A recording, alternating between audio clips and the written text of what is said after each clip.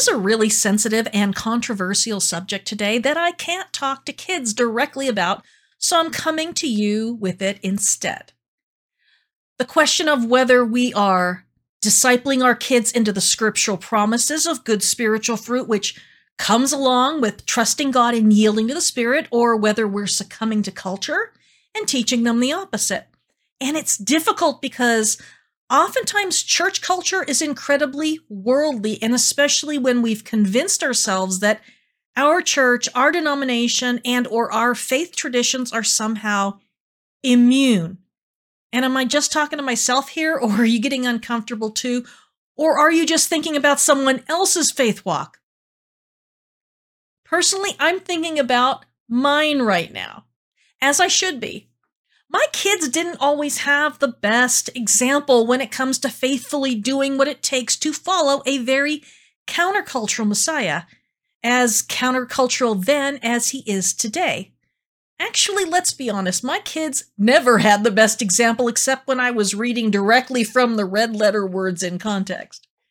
Speaking of which, I recently heard about this thing, and it's supposed to be a red letter only Bible where I guess it only has the words of Yeshua, or, you may call him Jesus.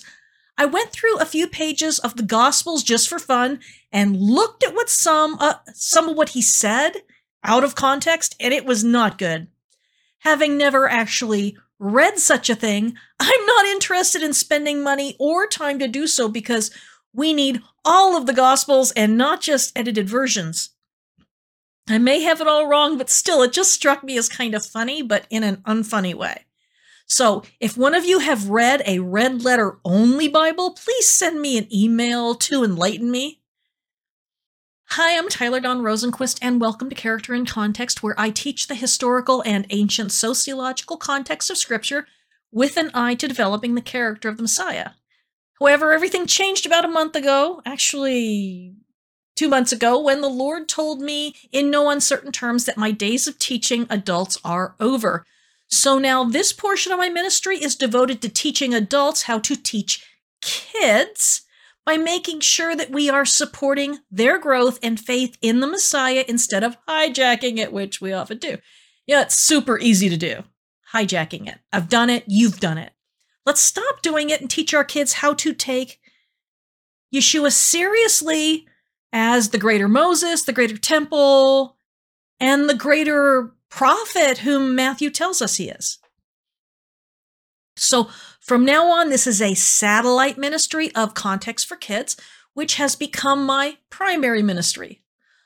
Lots for adults to learn still, but geared more toward discipleship and less toward context studies, but still very much contextual.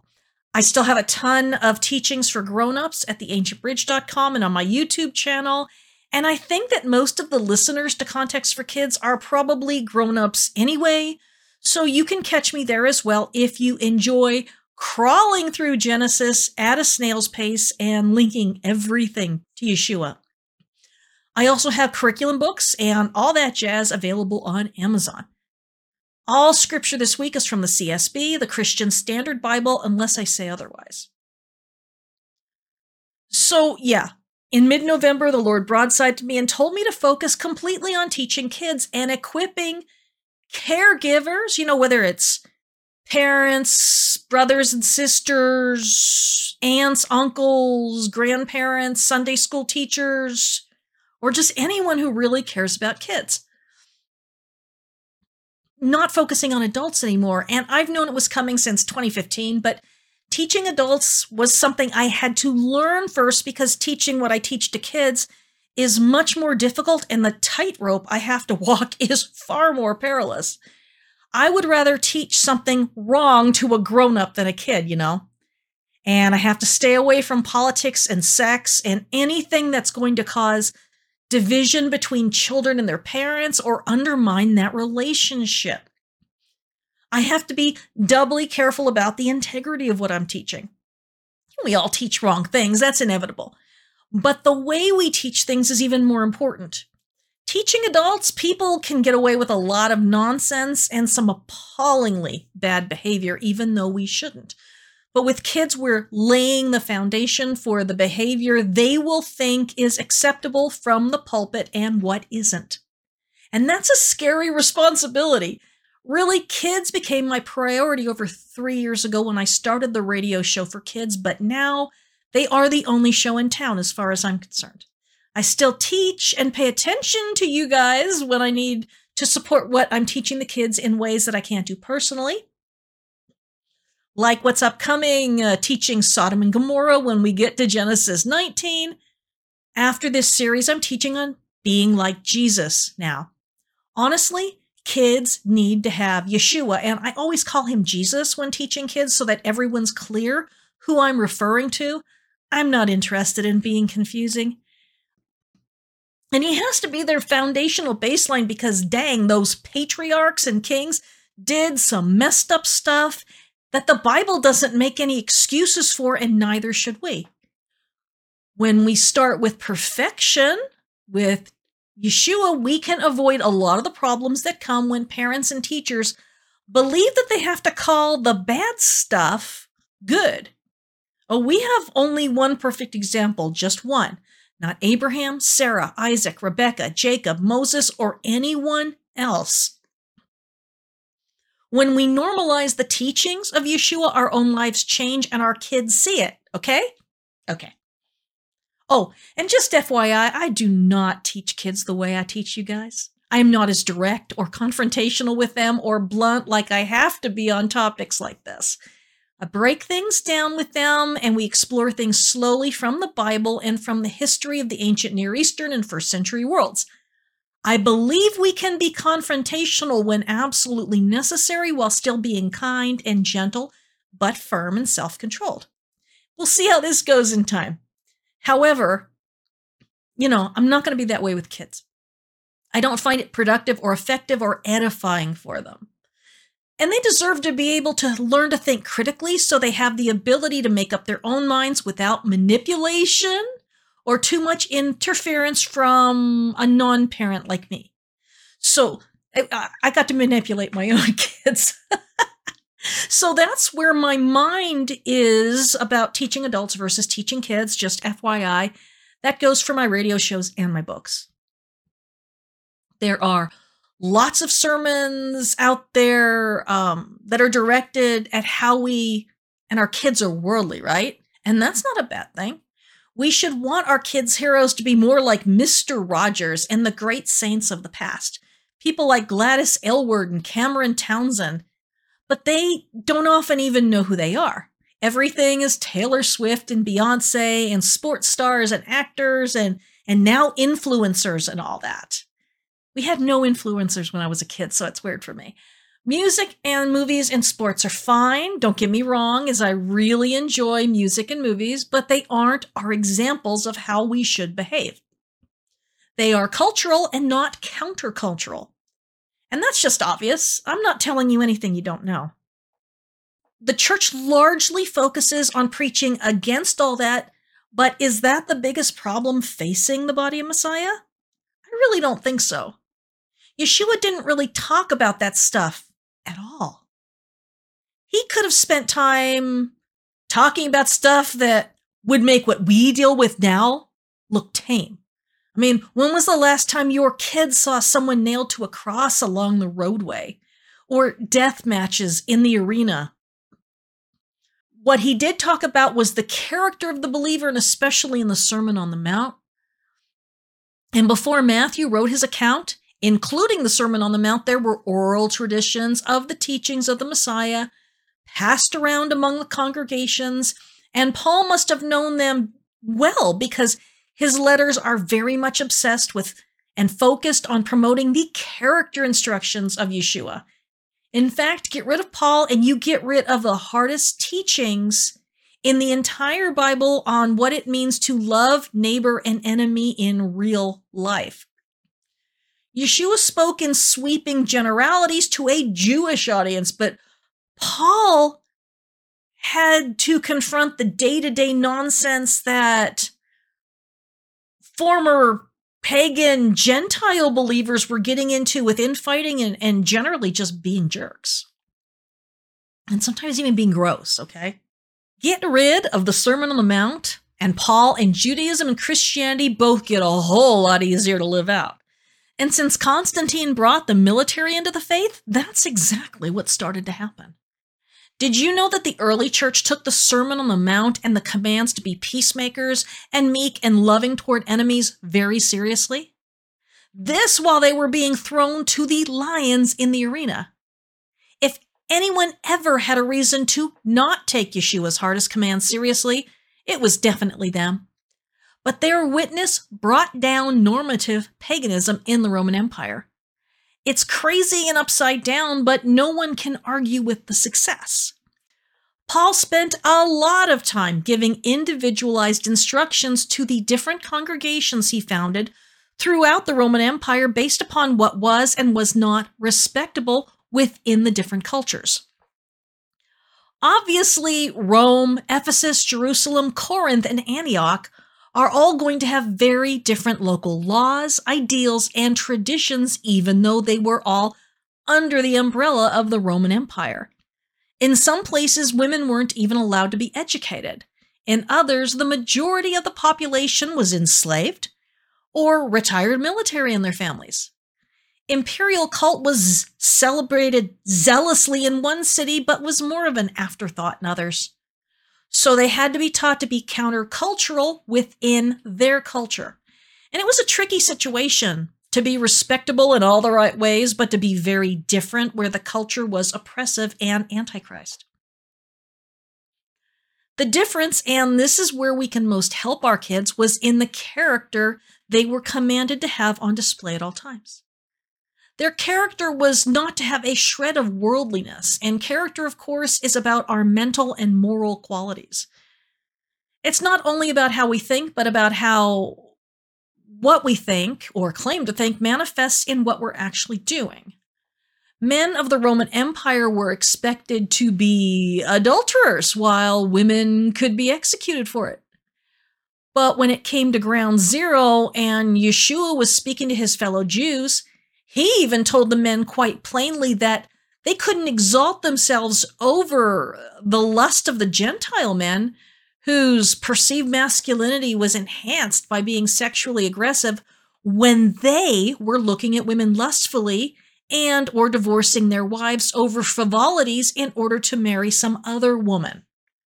He was saying that it's all the same thing as what the Roman men were legally doing in broad daylight. Yeshua was saying, frankly, that lust isn't inevitable, and that when we view one another truly as human beings, brothers and sisters of the same Father in heaven, that we will not degrade each other with lustful and dehumanizing thoughts. In fact, it really should be difficult, if not impossible, I hope, when we see each other as actual siblings. In the ancient Greco-Roman world, by the way, that was the gist of the philosophical virtue of self-control, controlling oneself sexually. Obviously, despite many philosophers valuing that virtue, others didn't, and the general public, not so much. Now, meekness and humility were also very countercultural and still very much are. First century honor-shame culture prized and rewarded aggression in males, whether that aggression be verbal, physical, or sexual aggression, and Judaism wasn't that much different from the rest of the world in that. Men engaged in aggressive verbal wars to see who could come out on top and who would sink to the bottom. This was normal life, but Yeshua made certain to stress the absolute worldliness of gaining honor in such a way, and that the way of the kingdom of heaven rewards the weak, the merciful, and the peacemakers, and that it is the peacemakers and not the bullies who are the sons of God. Again, the audience would have been flipping out because Yeshua was telling them that the female virtues were also supposed to be the male virtues. Yeshua was telling them not to practice Greco-Roman and ancient Near Eastern modes of masculinity. He told them that the kingdom of heaven was so completely different than what they believed they needed to be, that their entire lives needed to be turned upside down. And this should have been very obvious after the destruction of Jerusalem and the temple, when God didn't reward the zealot rebellion, which was worldly in every way you can imagine. And if you haven't read what the first century Jewish historian Josephus had to say about the zealots, they made the Romans look like saints. So you should definitely read The Wars of the Jews. It's horrifying. As I said before, the early church practically used the Sermon on the Mount as the handbook for acceptable disciple behavior until all of a sudden they were no longer a persecuted minority and had an army at their beck and call. That's what happens to everyone, right? It's the way of the world and the beast kingdoms, which is why it's very hard for the church to be countercultural in all but the most glaringly obvious ways. Sure, we do a good job of teaching our kids not to twerk or do drugs, but those are just symptomatic of larger issues. We aren't teaching them to be kingdom people because it isn't safe or culturally masculine in America, or many other places either, probably no place. But that's why we always have been taught to take up our crosses and follow him, because his way isn't safe in the here and now. His way requires courage and transformation away from what brings honor in the world. The way of the kingdom isn't power and hierarchies and wealth and worldly honor, but oftentimes the exact opposite. I want to look at Galatians 5. Look, I could teach on this for years and not exhaust it, but I really don't want to do that here. You guys can connect the dots. What I want to do is set the stage for teaching kids what the Bible tells us about actually being like Yeshua, what it means to be disciples, and what Galatians 5 tells us we will become as we let go of the world and take hold of the Spirit. People rarely read more than just verses 22 through 23 because what comes before is just painful to our worldly desires for artificial set-apartness and self-righteousness and misguided zeal and safety. I don't like it any more than you do, so let's just get it over with, starting in verse 16. I say then, walk by the Spirit, and you will certainly not carry out the desire of the flesh. For the flesh desires what is against the Spirit, and the Spirit desires what is against the flesh. These are opposed to each other so that you don't do what you want. But if you're led by the Spirit, you are not under the law. Now, the works of the flesh are obvious. Let's see how obvious they are.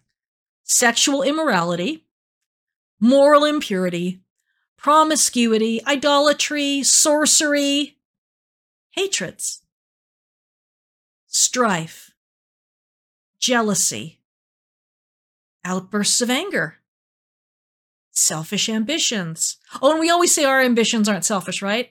Right. Dissensions, factions, envy, drunkenness, carousing, and anything similar. I am warning you about these things, as I warned you before, that those who practice such things will not inherit the kingdom of God. And that's sobering, isn't it? But the fruit of the Spirit is love, joy, peace, patience, kindness, goodness, faithfulness, gentleness, and self-control. The law is not against such things. Now, those who belong to Christ, Jesus, have crucified the flesh with its passions and desires. If we live by the Spirit, let us also keep in step with the Spirit. Let us not become conceited, provoking one another, envying one another. So we're not supposed to stir that pot, guys. Okay, that hurt me. Did it hurt you? So what's obvious here in the works of the flesh? Are they really obvious? I see a lot of that stuff masquerading as ministry on social media and from the pulpit. I've been the victim of some of it, and I've done some of it.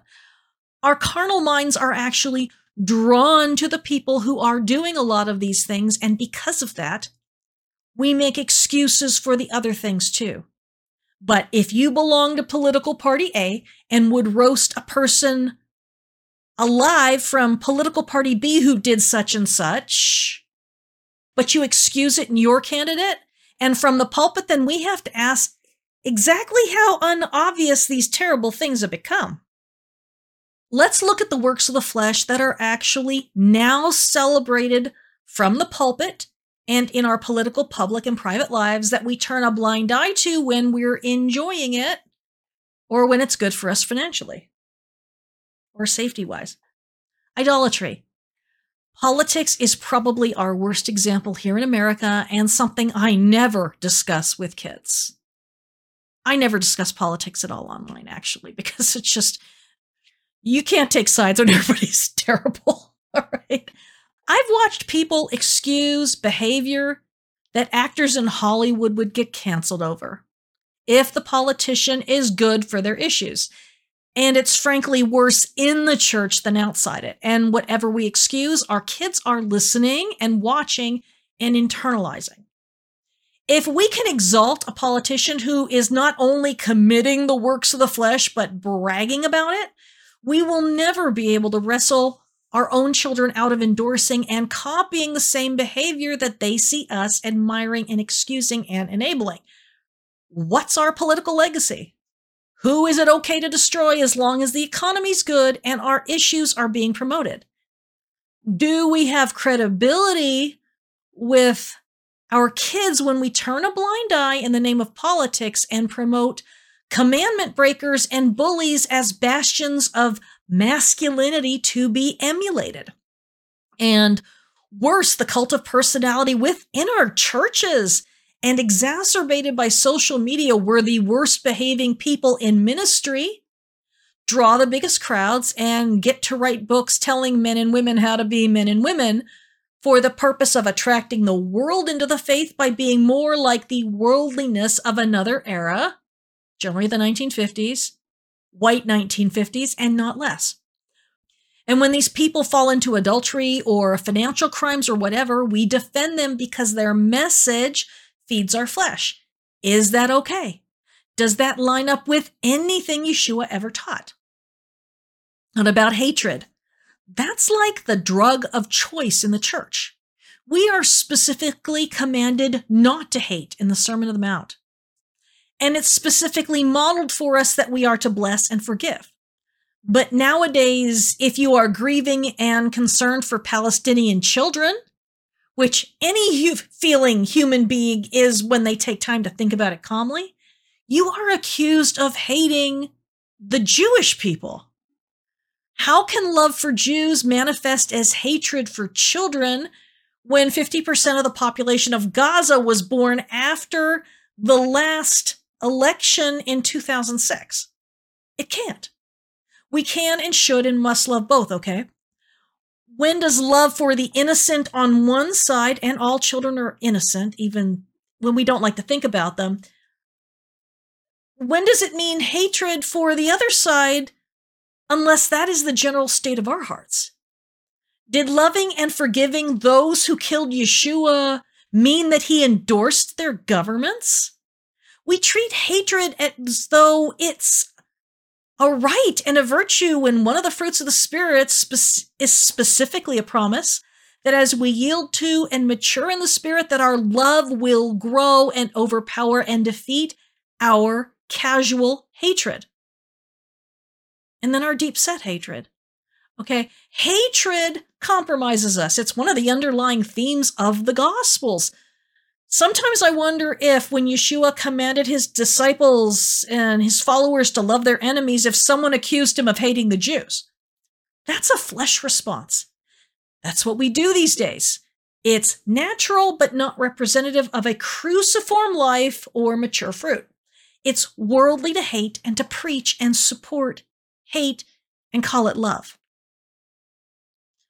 Strife, jealousy, outbursts of anger, selfish ambitions, dissensions, factions, and envy. Some of the most popular preachers out there have all of these on open display under the auspices of being zealous and speaking the truth in love. People who thrive on being angry and promoting anger even over the smallest things, who cannot tolerate any form of disagreement. I used to be like that. who label everyone who is not in lockstep as other, dangerous, heretic, enemy, stupid, etc. Leaders who do not make disciples of Yeshua but of themselves, openly ambitious instead of humble and meekly serving, cutting down anyone who seems threatening, creating factions, and being envious of the influence of others over the people around them. Teachers who would rather make up an answer to a question than send the questioner to another teacher. Gosh, I have received some terrible made-up answers from people who simply didn't know how to admit that they hadn't studied such and such. The creation of these hierarchies where we lord authority over one another the way Yeshua warned the pagan Gentiles did, which was actually a challenge lobbed directly at the powerful Sadducean priesthood. No wonder such things go hand in hand with sexual and financial abuse in congregations. How about violence?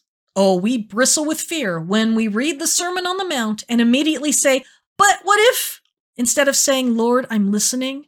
My flesh is crawling right now and I don't like it, but I'm listening. How do we teach our children to take Messiah seriously when the first thing we say after each verse of the Sermon on the Mount is, yeah, but he can't mean that because that's dangerous and hard and scary? That's the beast kingdom in us, which is a kingdom of fear in all of us. And we teach it to our kids because it's been drilled into us that Jesus couldn't possibly mean for us to actually be in danger, like the church usually has been throughout history whenever it isn't backed by political power in an army. That's Antichrist, because when we say things to countermand Yeshua, or worse, use the Constitution to negate what he's saying, or common sense to sweep away his commands, we are doing exactly what the persecuted church never has done because they never could. Some of the last recorded words of Yeshua by Matthew are that we are to go into the world, or they were, the disciples, teaching people to do everything he commanded. There are 5 teaching blocks in that gospel, and the first and foundational one is the Sermon on the Mount. That's the manifesto of the kingdom of heaven in the new creation age. That's the narrow path. That's the meat we move on to after we learn to digest the milk of the basic commandments. That's the upside down way we are called to live and be different. And when we do, we prosper spiritually. But it requires a lot of trust. And it's hard, and everything in us screams against it. And it's never been any different for any generation here in America. You know, none of us like it. We want to be safely enmeshed in some sort of artificial 1950s John Wayne type of masculinity where we can trust in big, strong white dudes to protect us while trying to avoid being forcibly kissed and even spanked, instead of trusting in God despite his requiring us to live in a meager way that exposes us like a huge raw wound floating in a cesspool of infection.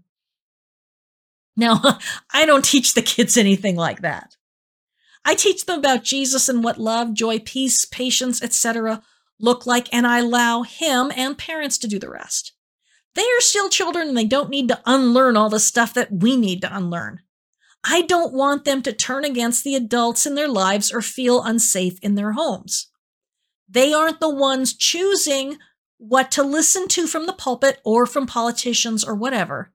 They still see some things very clearly, and while we have come to force ourselves to see those bad things as good and normal, they are still very pliable and teachable.